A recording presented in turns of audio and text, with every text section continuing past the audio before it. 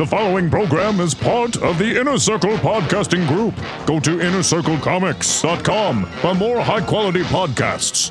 This podcast is brought to you by the Eisner Award-winning Legend Comics and Coffee in Omaha, Nebraska, and by listeners like you. Go to twoheadednerd.com and click Donate Now to become a supporter.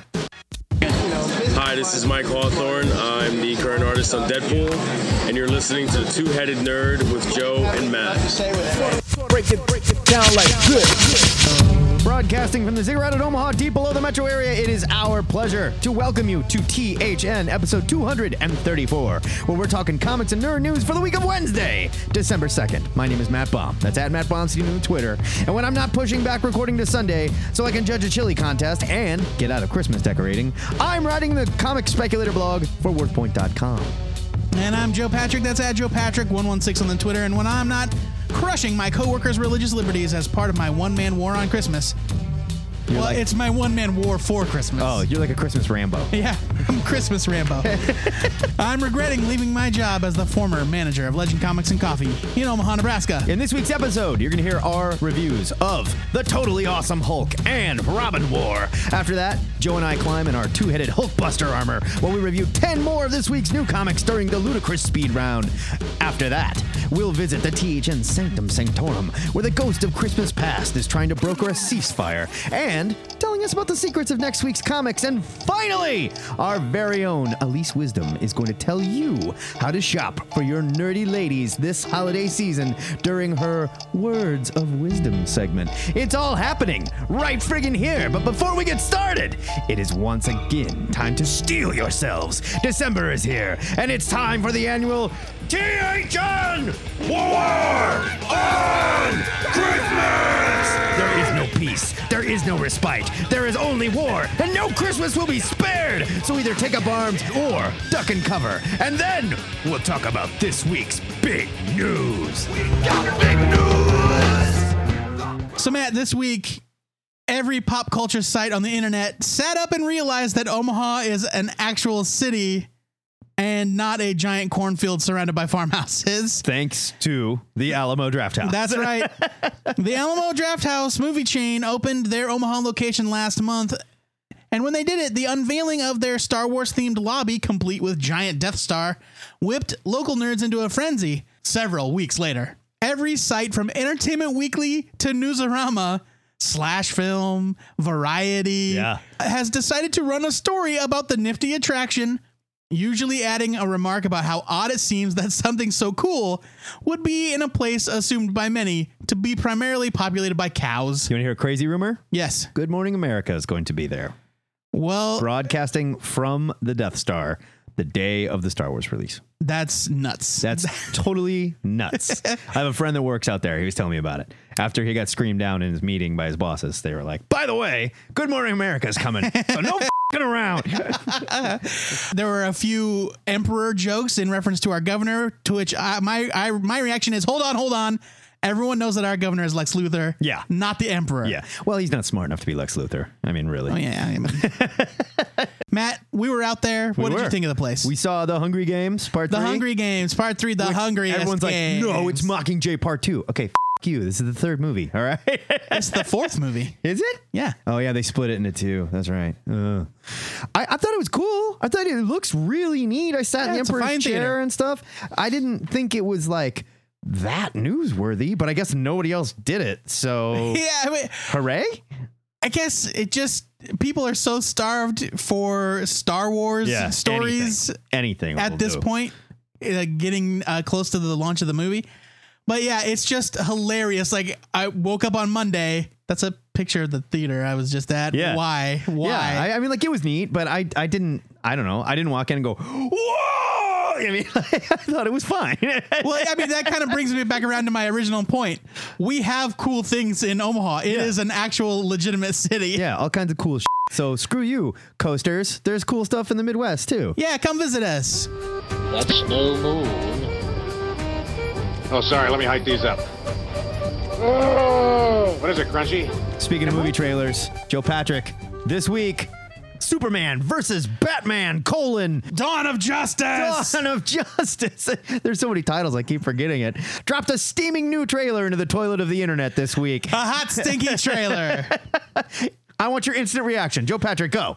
I don't care. Yeah. I don't care. Batman doesn't use guns. That's my instant Batman reaction. shows up holding a giant gun. He's got a giant gun. Now, okay, there was one episode, there was one issue of Batman I recall where it was like a flashback where he was training Robin, and I don't remember which Robin was. It may have been Dick, could have been Jason. I'm not certain. Actually, I think it was Tim when Tim was really training. This is a great story so He far. turns to Tim and he goes, "Take this," and hands him a handgun. And Tim goes, "I thought we don't use guns." And he goes, "We don't, but we're going to practice throwing them." Oh, Like, awesome. that's cool. So I'll take that. But no, Batman showing up with like a giant glowing cable gun straight out of the X90s. It wasn't glowing, but it was a giant gun. Stupid. Ugh. Yeah. And we got guns on the Batmobile Right. too. And now it looks like they're bringing General Zod back through cloning. Some idiots on the internet are calling it Doomsday. It's not Doomsday. It might be. They might call him Doomsday. We don't know that. God, that's so dumb. I don't think I could lose any more interest. I honestly, at this point, I could not be less interested. Oh, okay. So to be on the positive side, I thought Wonder Woman looked super badass. Yeah, she looks great. And I think she looks great. And there is something fun about seeing Superman and Batman and Wonder Woman all interact together on the movie screen. Yeah. There is a novelty there that I appreciate. We get a very good glimpse of Jesse Eisenberg's Lex Luthor. Very and hairy Lex Luthor. his performance can best be described as Willy Wonkian.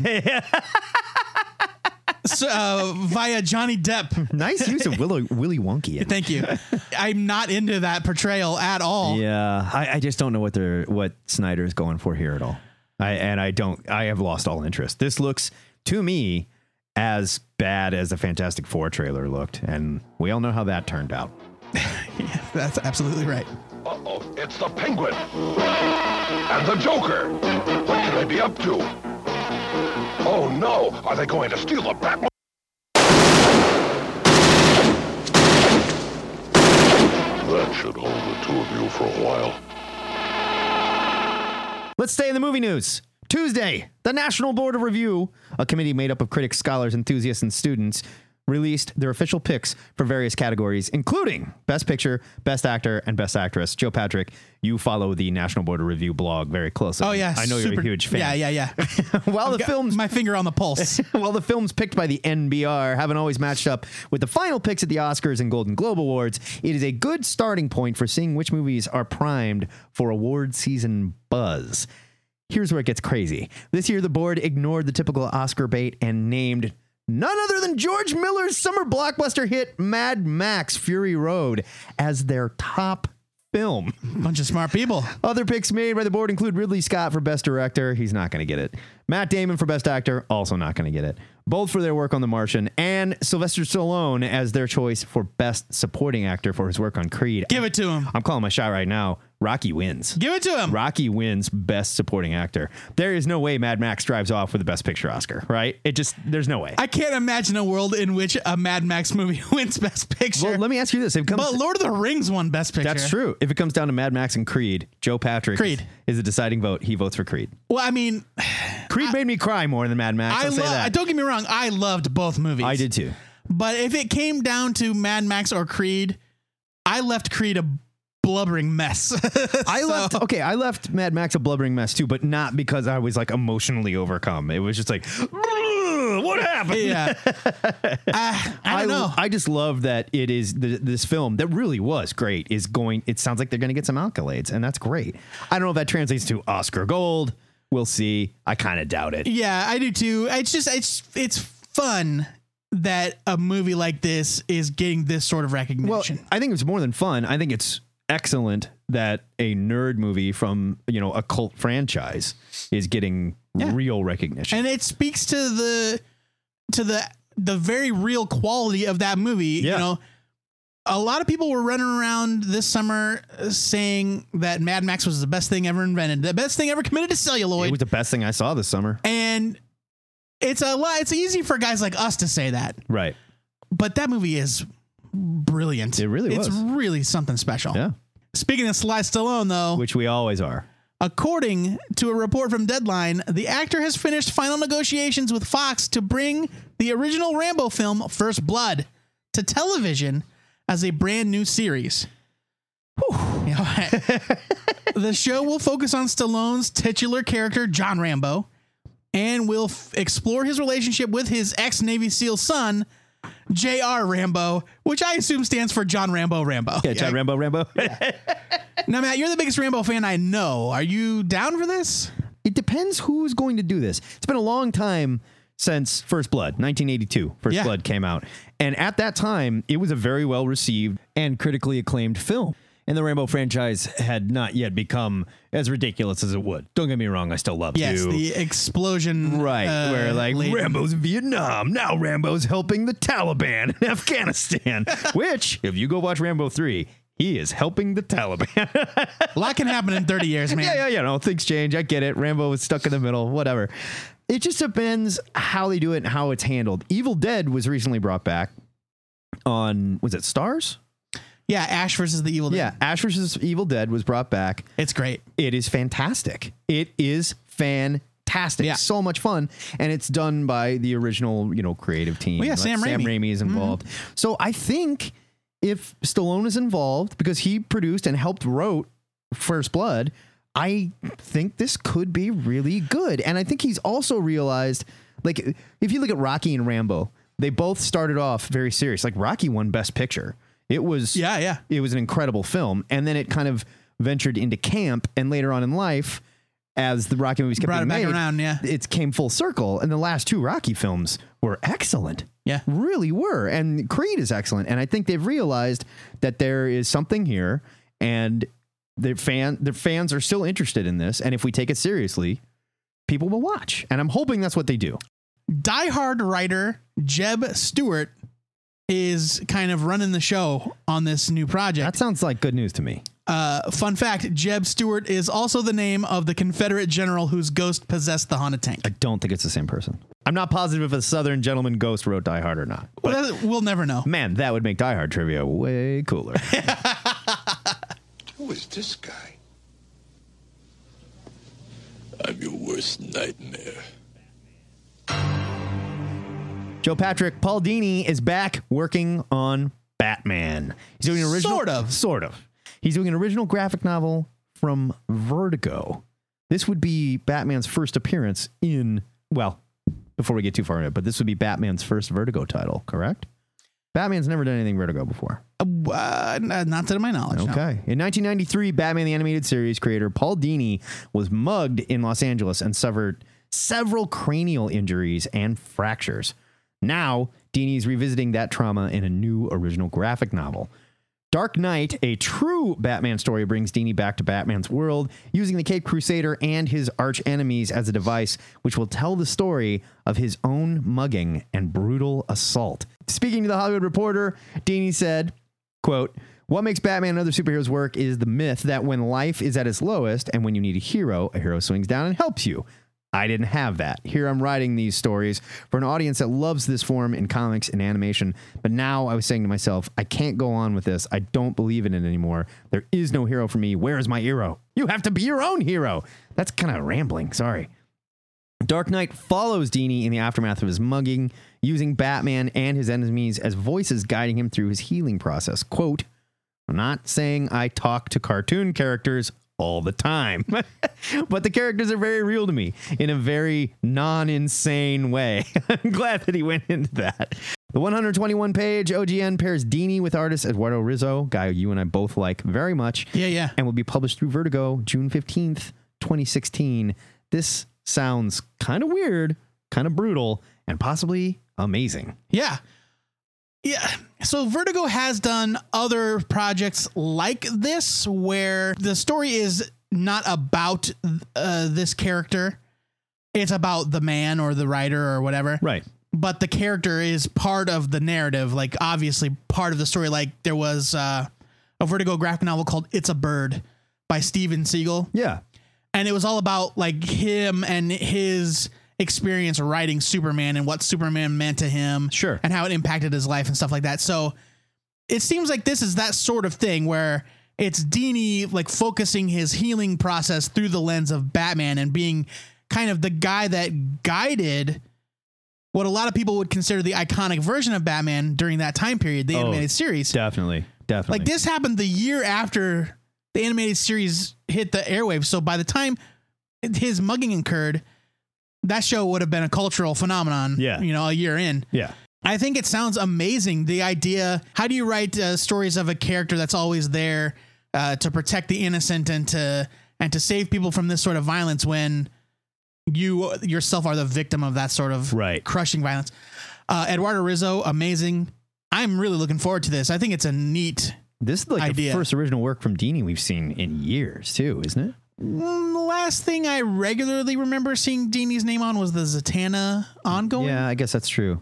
If anyone can do something really interesting with this, it's Dini, though, and I'm curious to see how personal it really is. Like how dirty he gets with it. Yeah, it sounds very honest and kind of brutal. Yeah, I'm interested in it for sure. That's a big news for this week.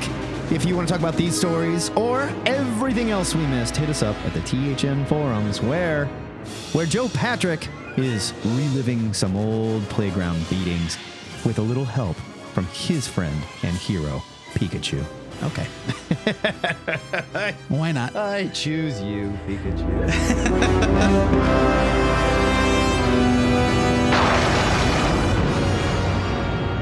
Every week, the brain-injured Joe Patrick posts the question of the week in the Two-Headed Nerd forums. And then you kids have a chance to respond. Joe Patrick, what are we asking the nerds this week? This week's question is inspired by Paul Dini's new graphic novel. What's your favorite use of iconic characters outside the context they originally came from? Now, we gave you an example from a Vertigo before, It's a Bird by Steven Siegel. Right. So we're talking about something where the story isn't about this particular character, but they're definitely part of the narrative. For clarification, this is not an Elseworld. This is not a what if. No. This is something different. I don't want to rattle off a bunch of things and steal people's answers, but like Superman Red Sun would not be... Superman Red Sun is not one of them. Exactly. No. I'm confident that you guys are smart enough to understand what I mean. I don't know if my answer will count. We just talked about Dark Knight, a real Batman story by Paul Dini. It's a Bird by Steven Siegel. These are the sort of things we're talking about, where the story deals with the impact of these characters without actually having these characters as actual elements in the story. Does that make sense? Is this a bad question? No, it's a great question. It's a great question. I'm just waiting for the 3 or 4 people that totally don't get it. I'm going to say this. If you do not understand the question, ask. Don't send an answer. Yeah, or ask first. Yeah. Go to the forums and ask first. Do you mean like, would this count? And be like, yeah, call in. Throw that at us. Oh, yeah. Check out the forums because I bet you those dudes will throw up a bunch of examples. Exactly. You have until 5 o'clock Central Time this coming Friday, December 11th to get us your answer. You can call and leave a message using Skype. The handle's Two-Headed Nerd. Or the Ziggurat hotline, 402-819-4894. If you're feeling existential, you can send us an MP3 to twoheadednerd@gmail.com, but keep it under 2 minutes. You'll get cut off. You know you will. Matt's done it. You will. And he doesn't care about your sob stories either. True. It's true. If you need more time than that, head to the aforementioned THN forums, where you can bounce these ideas off your fellow listeners and talk about just how dumb this question is. I think it's an inspired question. Or confusing. I mean, maybe it's not dumb. It's not confusing. Listen to the story, look at the examples, and think about it. Okay. It's review time in the Ziggurat, which we have decorated to look like the Mos Eisley Cantina, where Joe and I belly up to the bar, tell the droids to wait outside, and then we discuss 2 of this week's new comics. What is that smell? That is the yak face puke that I whipped up. It's all over the bathroom. I wanted this to seem real. Joe Patrick, what are you reviewing this week? This week I'm reviewing Totally Awesome Hulk #1 from Marvel Comics, written by Greg Pak with art by Frank Cho. I can't remember the last time I was actually invested in the ongoing Hulk title. For years now, I remember trying out the latest relaunch, sticking with it a few issues, then dropping it out of disinterest or falling too far behind to bother catching up. Hulk's been relaunched so many times that I don't remember what prompted some of them. You remember that Jason Aaron and Mark Silvestri Hulk series where he was punching giant sharks on some island? I have no idea what led to that series. It was like Hulk of the Mole Man. Yeah, and I didn't last more than 2 issues reading it. Oh, it was terrible. Now I find myself actually excited at the idea of reading a Hulk book again, courtesy of returning writer Greg Pak and artist Frank Cho. For reasons that have yet to be fully revealed, Bruce Banner's out of the picture, and Amadeus Cho is the totally awesome, totally new Hulk. Banner isn't forgotten, though. The mystery of what happened to him is part of the plot. In the present, Amadeus is having a blast as the Jade Giant.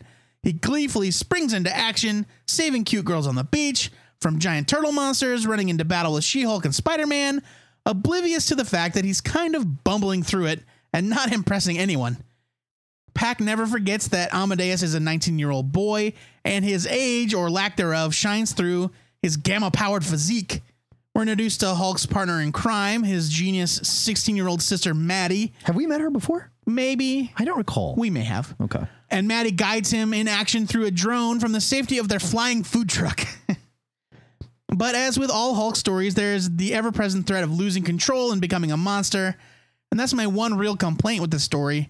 I subscribe to the Peter David philosophy that the reason the original Hulk was so messed up wasn't because of his powers, but because of his terrible upbringing and deep psychosis. I'm not big on the idea that someone like Amadeus Cho would have something dark and uncontrollable bubbling under the surface, but we'll see how Pack handles it. We all have something dark and uncontrollable under our surface, Joe Patrick. And we all have that present. When Peter David established the multiple personality idea, no, I get it. It wasn't the fact that he was gamma powered that was the problem. Right. It was Bruce. The problem was Bruce Banner. The problem was Bruce Banner, not the Hulk. Right. Which is why you have characters like Doc Samson running around gamma powered, feeling just fine. Thank you. Looking good, too. Looking good with that green hair. But, I mean, it's a Hulk story, and what's a Hulk story without the danger that, he might freak out? I love Doc Samson. I do, too. I feel like this is a dream project for Frank Cho. It's got everything he's ever wanted to draw: sexy people and giant monsters. The only thing it's missing so far is apes. I was going to say apes. Yeah. At this point, we all know how much talent Cho brings to a project, and this series plays right into his strengths, and colorist Sonia Obach brings some gamma green vibrancy to his art. My favorite aspect of Cho's work here is that Banner's Hulk looks different than Amadeus's Hulk. Definitely. Who still looks distinctly Asian. Yes.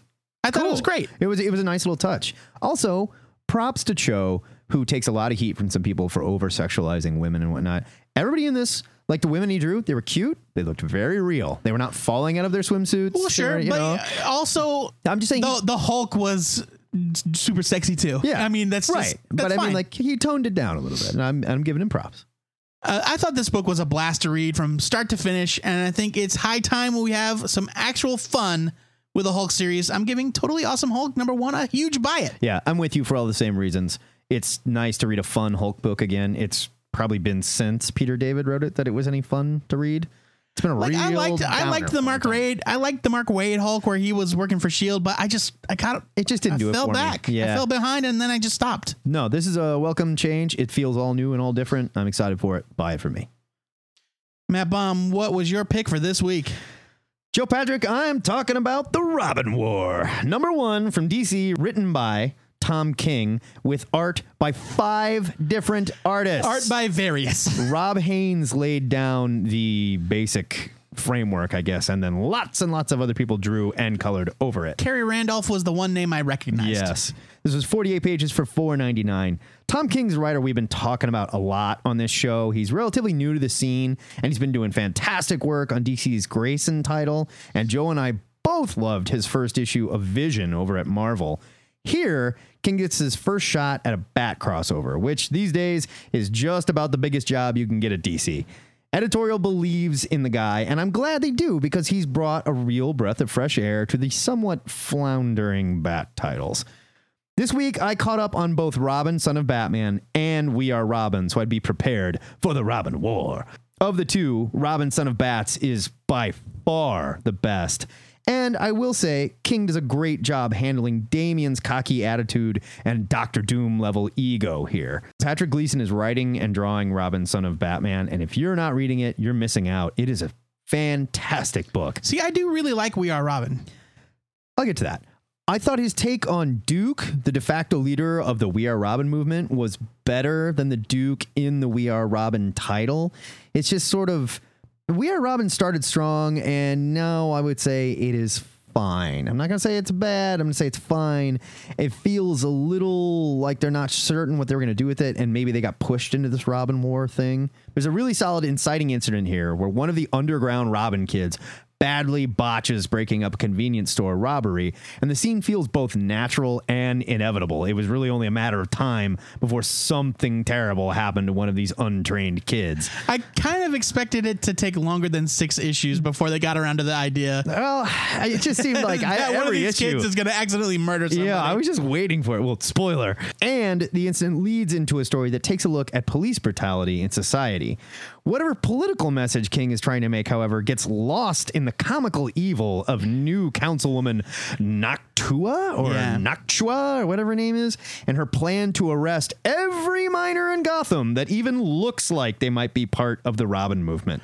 We live in a time where there's been a lot of scrutiny on police. Most recently, an officer in South Carolina beat a female student in her desk for not getting up and leaving the classroom. The story made national news. Okay, this was one kid, and the officer was immediately fired. There has to be a better way for King to broach this subject without showing ridiculously mindless police smashing through kids' windows in full SWAT gear, beating children with batons because they might be a Robin. Tasing them? Yeah, it's like literally they just went martial law and every kid is under arrest. And it was just silly. They are like smashing into private homes. Yeah. Because they might have a Robin poster on the wall. It's just ridiculous. One kid gets arrested because he's wearing a red hoodie.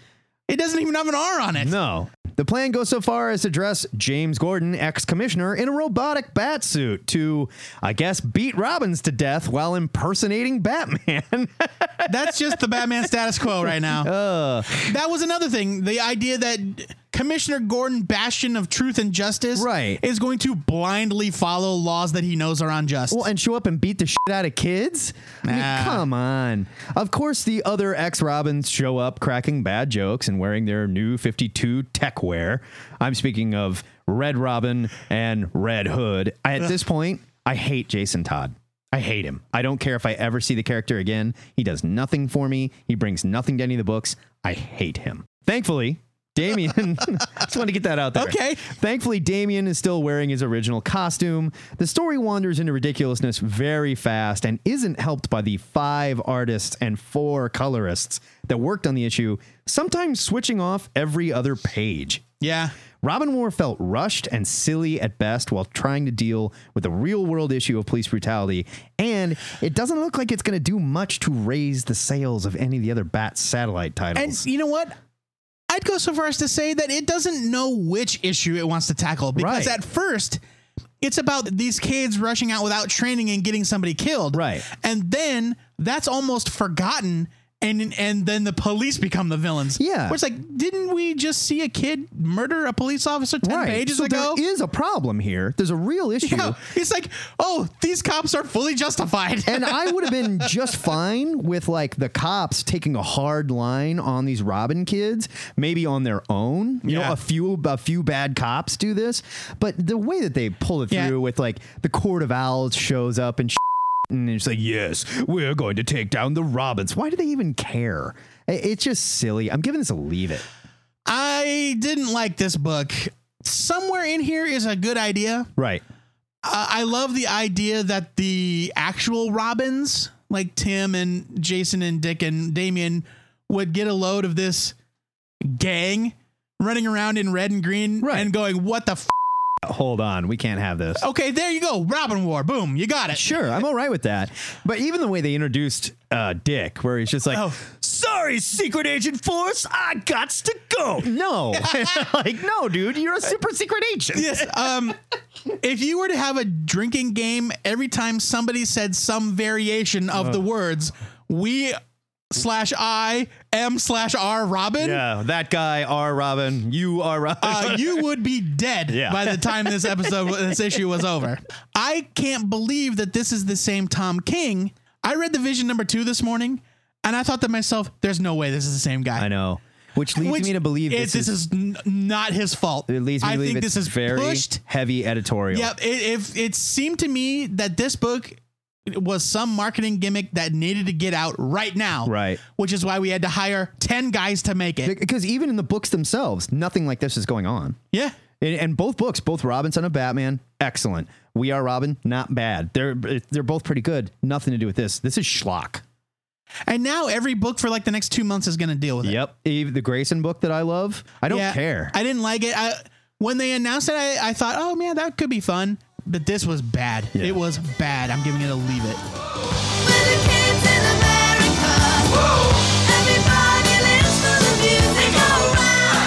So that is a double buy it for Totally Awesome Hulk and a double leave it for Robin War. After you're done drinking at your favorite wretched hive of scum and villainy, puke up your opinions of these comics over at the THN forums. Gross. Starbucks may have fired the first shot with their blasphemous blank red cups, but Joe and I are launching the first strike on this year's War on Christmas. Join us now as we slide down our fireman pole into the THN Armory, where the two-headed Hulkbuster armor is being prepped for launch. Joe, I'm going to need those coordinates. How am I supposed to launch an offensive without coordinates? Coming in now. You get them punched in while we review 10 more of this week's new comics during the Ludicrous Speed Round! Ludicrous Speed! Go! Harley's Little Black Book, #1 from DC. Well, I said I'd give it a try, and here we are. Harley Quinn gets a second title, this one teaming her up with the heroes around the DCU. And what could have been an entry point to get new readers interested in the character is instead a self-referential, inside joke-heavy story aimed at existing Harley fans. I had no idea what was going on with Harley and her weird posse and her talking ghost beaver or whatever the f*** it was at the beginning of the issue. And I had a hard time caring about what happened after that. Look, it's not bad, but only Harley superfans need apply. Harley's Little Black Book #1, I'm being very generous in giving it a skim it, because I'm sure that fans of the character will like it. I'm sure they will. X'd, #1 from Black Mask. Writer Tony Patrick tells the story of a psychological hit squad for hire that goes into your subconscious and assassinates bad memories. It's a very cool idea, sort of dreamscape means Inception, but the idea is introduced with a woman seeking to forget her brother who's being held by a group of terrorists in a zoo where the victims of his crooked banking scheme can come see him get tortured by animals. What? There's got to be a better grounded and less complex way to introduce this idea, but the story was still well written. I'm going to say this guy's name and just totally butcher it. I apologize. Ayan Herula's art reminds me of Michael Gaydos and his thin line, photorealistic style. It was very good. X'd is a great idea that just needs to be toned down. I'm giving it a skim it. This suffered from a lot of the same problems that Young Terrorist had for me, where it's like, you got a great idea, but why are you going this strangely far with it, you know? Right. Yeah. Blackjack Ketchum, #1 from Image. This is an odd supernatural western from Brian Shermer and Claudia Balboni about a man mistaken for an outlaw and on the run from monstrous enforcers. And look, I like a good supernatural western, okay? And I don't expect to have my hand held, but this story hits the ground running maybe a little too hard. Nothing about the world or how it works is explained, and I just found it kind of hard to latch onto anything. Sort of like All New, All Different Marvel. Sort of. I'm going to give it another issue to hook me, but for now, Blackjack Ketchum is a skim it. Sheriff of Babylon, #1 from Vertigo. This is the second offering from writer Tom King to hit the shelves this week, and luckily, it doesn't feature Jason Todd. King's first Vertigo offering follows Christopher, a U.S. military policeman in charge of training Iraqi forces to take charge of Baghdad before the first major withdrawal of U.S. forces, and his trainees are being murdered. So this is 10 years ago. Think back. Sophia, a mysterious woman who seems to be playing several different interests against each other, and Nasir, an Iraqi investigator sent in to solve the mystery of the dead trainees. Mitch Gerard's art is perfect for this story, and he obviously did a ton of research into how Iraq looked 10 years ago. Fantastic dialogue, a great mystery, and intense pacing makes Sheriff of Babylon #1 a buy it. Mystery Girl #1 from Dark Horse. I really liked the first issue of this new series from Paul Tobin and Alberto Albuquerque about a street detective that knows the answer to every mystery. The only thing she doesn't know is how she knows, or anything about her life from the last 10 years. Whoa. The art is great, and I love the hook of the story. I'm giving Mystery Girl number 1 a buy it. It looked really good. It was fun. Replica number 1 from Aftershock. Aftershock is a new publisher I just discovered, run by ex-Marvel editor-in-chief Mike Martz. Replica hits the ground literally running. That's the second time we've hit the ground running in this show. Yeah, we sure have. With Earthborn investigator Trevor Carter chasing an insect alien diplomat through an interdimensional hub accompanied by alien investigators that can barely understand his sarcasm and bad attitude. Fantastic sci-fi art here by Andy Clark and laugh-out-loud dialogue by Paul Tobin. Replica is Blade Runner meets A Hitchhiker's Guide to the Galaxy, and I am giving it a huge buy it. This was hilarious and really good. I'm excited to read it. Spidey, number 1 from Marvel. This was a super fun, all-ages take on Spidey's early days in the vein of Kurt Busiek's classic Untold Tales of Spider-Man from the 90s. It's not groundbreaking, and it's going to be well-trod territory for old fans, but Robbie Thompson and Nick Bradshaw do a great job, and any kid that you give this to is going to love it. Spidey number 1's a buy it. Yeah, I didn't think about it like that. Nick Bradshaw was fantastic. That dude was born to draw Spider-Man. But this was like the ADD history of Spider-Man. Like, I could barely follow it. I was just like, oh my God, it's too much, and it just, ugh. It felt like Ultimate Spidey without a soul to me. No. Skim it from me. I disagree. It just hits the ground running. Shut up. Just like every other book I'm this gonna week. hit your ground running. Red Wolf, number 1 from Marvel. The race for the first all-new, all-different Marvel book to be canceled has begun, and Red Wolf looks to be in the lead, which is too bad because Nathan Edmondson has a great take on the character. Jalbor Taljik and Jose Marzan Jr. do a wonderful job in the art, taking us back to Marvel's Old West, where Red Wolf is a Native American sheriff investigating a strange murder. There's a great twist in the end that turns what could otherwise have been a boring period piece on its ear. I'm really curious to see where Red Wolf goes next, and you guys should all buy this. I had fun with it. You know what? I was kind of meh about it until the very end. That's what got me. Like, when I got to the end, I went, oh! And let me ask you this. If in the post-Secret Wars Marvel Universe, Red Wolf lives on the main Marvel Earth, how come there were still modern-day Marvel analogs running around in the Old West? This is like, here's an Old West version of Venom robbing a stagecoach or whatever the hell it was. I don't know. I can't answer that. Barrier, number 1 from Panel Syndicate. Brian K. Von, Marcos Martin, and Munza Vicente, one of these days I'll learn how to say that, are back with their latest Pay What You Want series from Panel Syndicate. At first, Barrier is a drama about violence, language, and illegal immigration, but Vaughn and Martin turn the story on its head at the end, throwing it in a wild direction, which I suppose if you've been reading these books for longer than 5 minutes, you should have expected. You can and should read this comic for literally anything, even nothing if you're a jerk. Get to panelsyndicate.com now because Barrier number 1 is a buy it. Daredevil number 1 from Marvel. Charles Soule takes over Old Hornhead and drops him back in New York, where, for reasons I'm sure we'll learn at the end of Secret Wars, no one but Foggy remembers that Matt Murdock is Daredevil. They are not going to address this in Secret Wars. They're not? No. So hopefully we'll learn sooner or later. They are not going to address every single character's individual status quo at the end of Secret Wars. I just figured something was going to happen. We'd be like, oh, so lots of people forgot all kinds of stuff. No, I don't know. It's clear in this story that Daredevil did something. I don't know what he did. Made a deal with Mephisto. And he's got a sidekick with invisible armor named Blind Spot. And he's wearing a black and red costume now. Again, for reasons we're not told about. The first thing I noticed here, though, was Ron Garney drew the hell out of this book. And Matt Milla's washed out color palette and zipatone backgrounds left me stunned. This was beautiful. There's a lot of explanation that needs to be done here. And this is quite the departure from the Wade and Sam Neill run.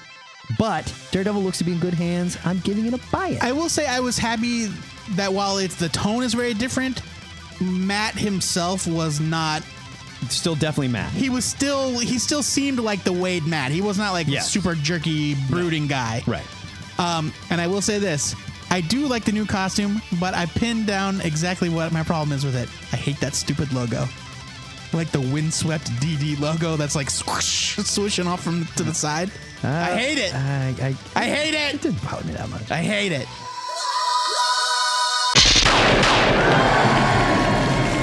Bang! That was your ludicrous speed rounded. Bang! is the onomatopoeia of the week and the sound of Trevor's partner, Vorgas, blasting an escaping insect diplomat in half, as seen in replica number 1. This was right after Trevor made a snarky joke about not using any guns. And Alien Guy didn't get it at all, just fucking murders this dude. In a desperate bid to end hostilities before they start, the ghost of Christmas Past has agreed to sit down in the THN Sanctum Sanctorum with Santa, Pat Robertson, and Donald Trump's sentient hairpiece to discuss a ceasefire and potential peace accords before the war on Christmas gets any uglier. Matt, while we wait for the delegation from the island of misfit toys to show up, what do you say we cool the tension in the room with a little discussion of next week's comics? Hopefully it'll settle these guys down. Let's summon the Will.i.am hologram and talk about some of next week's comics. Next week, I am excited for Headlopper number 2 from Image, written and drawn by Andrew McLean. 56 pages for $6. Here's your solicit. Norgal and Agatha pass through a dark forest with a particularly grim history where they meet a strange little creature named Nym? G-N-Y-M. Is he a friend, or does he just want to see undead giants squish the Headlopper to meat jelly? All this and more. We reviewed Headlopper number 1 a few months back, and it blew both of our heads off. No pun intended. So great. It was so great. It lopped our heads right off. You're going to have a lot of trouble finding number 1, but if you can, go out and get it. This book's wonderful. I'm sure you can buy it digitally. Super excited. Joe Patrick, what are you reading next week? I am legitimately excited for Batman / Teenage Mutant Ninja Turtles number 1 from DC Comics, I assume in conjunction with IDW. Written by James Tynion IV with art by Freddie Williams II. Is he too good for a junior? He's got to be Freddie Williams II. He's the second. Maybe you're only junior if Freddie Williams I is your dad. Yeah. Maybe like someone further down the line was Freddie Williams There's just another Freddie Williams. Yeah. It's 32 pages for $3.99. Freddie, I know you're listening. Let us know how that works out. Now, you still felt good about this after you saw the ad that said Cowabatka? Yeah, I love it. I dropped my iPad. I'm all in. I'm all in. Here's your solicit. DC Comics and IDW team up for the crossover you never saw coming as 2 of the greatest entertainment icons meet for the first time. In Gotham City, a series of deadly raids leads Batman to believe he's up against a group of highly trained ninjas known as the Foot Clan. Somehow, they've crossed over to another dimension and are determined to take advantage of the situation while looking to get back home. But they haven't come alone. Leonardo, Raphael, Donatello, and Michelangelo are hot on their trail. Get ready for excitement as heroes and villains from both worlds clash and team up in an epic battle that threatens the very fabric of reality. I love Freddie Williams II. I do too. He's very good. I like James Tynion IV. I like him as well. There are a lot of Roman numerals in this series. There is. A 4 and a 2. Yeah. I just think this sounds like a ton of fun. I love intercompany crossovers. We've talked about this. This is silly. Cowabatka. That's just the exact tone I want. It's all yours. The THN Trade of the Week goes to Snow, the complete edition graphic novel, written, illustrated, and published by Benjamin Rivers, 174 pages for $12. What a bargain! That is truly a bargain. Stupid. Here's your solicit. Dana is a woman who doesn't deal well with confrontation. She likes her job, her friends, and the cozy comfort of her neighborhood, Toronto's own Queen Street West, which is beautiful. I was just there not too long ago. But when the world forces her to stand up... That eye roll is a Periscope exclusive. Will she be able to handle it? Snow is a dramatic story of personal growth and change as Dana deals with both losing her job and her obsession with a local tragedy. So this book popped up on the list. It is a self-published book that Diamond is carrying it. Like, it's available through comic shops next week. It got a lot of attention. It was nominated for a Joe Shuster Award. And I think maybe he got the Xeric grant. Maybe not. I may have made that up. But also there's a film adaptation. There's a ton of buzz that was made out of it. Yes. An award-winning short film that was made about it. It just looks like a fun project. And $12 to support indie art. Come on, man. You've spent $12 on way dumber than this. Yeah. Tensions are high here in the Ziggurat, but we still want to know what you're excited to read next week. So hit us up and tell us what you're excited for at the THN forums. Matt, I had no idea that Ted Cruz was raised by the giant Yeti from the beloved Toymation Christmas classic, Rudolph the Red-Nosed Reindeer. Who knew? Huh? It does explain a lot. It almost makes me like him a little more. No. His dad was the Bumble.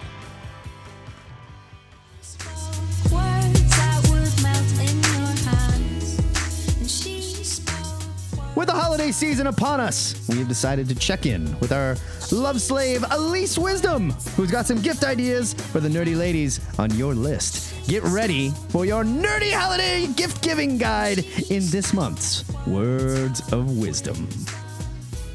Happy Chrismahana Kwanzaa, nerds, and welcome to another installment of Words of Wisdom.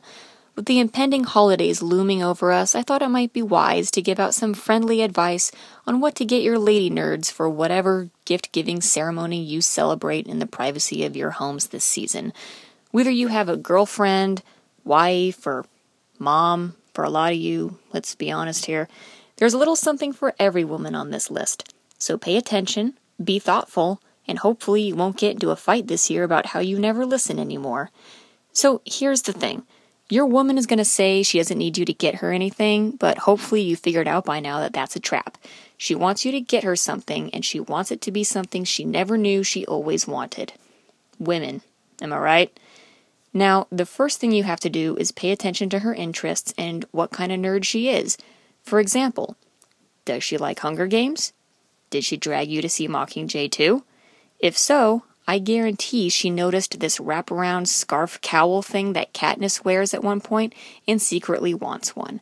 How do I know this? Because I haven't seen the movie and I'm aware of its existence, and out of curiosity Googled Hunger Games cowl and found like 300 of them for sale on Etsy. So guess what that tells you? A lot of chicks like that cowl thing. They range in price anywhere from $45 to $169, plus they're all hand knit. Bonus points. You're welcome. Is she not really a Hunger Games kind of gal? That's okay.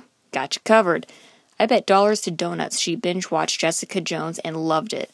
So here are some ideas for the Jessica Jones fan in your life.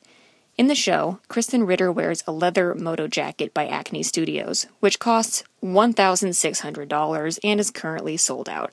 But do not fear, there's a whole world out there of similar jackets at a much lower price. I googled Jessica Jones jacket and found a nice-looking $40 jacket on Polyvore.com, and there's always something similar at Forever 21 or Target. If she doesn't need any more jackets or you're nervous about getting the size right, a fail-proof option is a knit gray infinity scarf and a bottle of whiskey in her stocking, and a couple Alias books under the tree. Still haven't heard anything that sounds good enough for your princess? Well then try this one on for size, you scruffy nerf herder. You can never go wrong with sleepwear. No, not lingerie. This is a gift for her, not for you. I'm talking about jammies, robes, slippers, stuff like that. Show your lady that you think she's gorgeous first thing in the morning in her jams with no makeup on. Might I recommend heading over to thinkgeek.com and checking out their pajama section, and more specifically, a sleep shirt that says, I love you on it. And when you turn out the light, the words, I know, glow in the dark. $24.99. And while you're there, get her a stuffed animal to go with it. They have a plush octopus kitty for $30. Two things chicks love, kitty cats and tentacles. Trust me on this. If you're still stuck, I don't know what to tell you. Just give her a gift card to Target and make her a card. Ladies seriously love it when you make them something, and Target is the happiest place on earth. Good luck to you nerds. Happy shopping, and a Merry Christmas to all. And for my Klingon friends, Christmas, Dash Ivjash. Sort of break it down like this. And that is it for the annual War on Xmas. See what I did? With the wars fighting so hard, we just dropped Christ from Christmas. Episode of He's not going to take that lying down. If you dig podcasts that openly attack others' overly sensitive religious ideals, you can subscribe to this show on iTunes, Stitcher, or TuneIn. And while you're there, leave us your star ratings, your reviews, your thumbs up, and your little hearts, because kids, it helps us to connect with other potential listeners. You just did it. like you. You did it. You said potential. You didn't even mean to. I didn't mean to. It just came out that way. Thank you to all of our donors. You keep Santa's militia in munitions. Man, that was a hard sentence, but I did it. Ma. If you want to help support THN, you can do so by clicking our PayPal button at twoheadednerd.com. And to become a sustaining member, it's as easy as clicking the Make This Donation Monthly box. And as little as $1 a month really does help. If you want to sponsor THN, you can shoot us an email with the subject line, sponsorship. If you want to yell at us personally, straight to our faces, head over to the two-headed... Virtual faces. Our virtual faces, I guess. Head over to twoheadednerd.com, where you can find links to all of our contact info via Periscope, Twitter, YouTube, Facebook, Tumblr, where we post the outtake of the week, Skype, and of course, the Ziggurat hotline. Give us a call at 402-819-4894. If you dig the music you hear on the show, you can subscribe to our soundtrack playlist on Spotify by searching for Matt Baum's Spotify profile. I bet you there's going to be some Christmas music in it this month. There might be. Before we go, our weekly shout out goes to Joe Benkus, the casual comics guy who solved the biggest mystery in the Marvel Cinematic Universe, the Guardians of the Galaxy Easter egg that James Gunn doesn't want anyone to uncover. You heard it here first. The mystery figure in the Collector's Museum was none other than... The Toxic Avenger. Word to you, Joe. Great job cracking the case. Now, head over to casualcomicsguy.com and review the evidence for yourself. It's pretty ironclad. It's shocking. Get ready. Next week on the show, it's going to be our annual Hanukkah Christmas cookie special. Yeah, no, that's not what it's called. It's the annual Hanukkah Drunk Show. Oh, the Hanukkah Drunk Show, where Joe Patrick and I will be hosting the show, a little roasty and toasty. And afterwards, we will be either tweeting or periscoping. We haven't decided yet. A holiday movie. This year's movie viewing, Lethal Weapon. Is Lethal Weapon a Christmas movie? Absolutely takes place during Christmas in L.A. All right. That's fine. Until next time, true believers, remember to pre-order your comics because your retailer might not disarm the bomb in your toilet if you don't. This is the Two-Headed Nerd, signing off. Lethal Weapon. You scare yourself sometimes.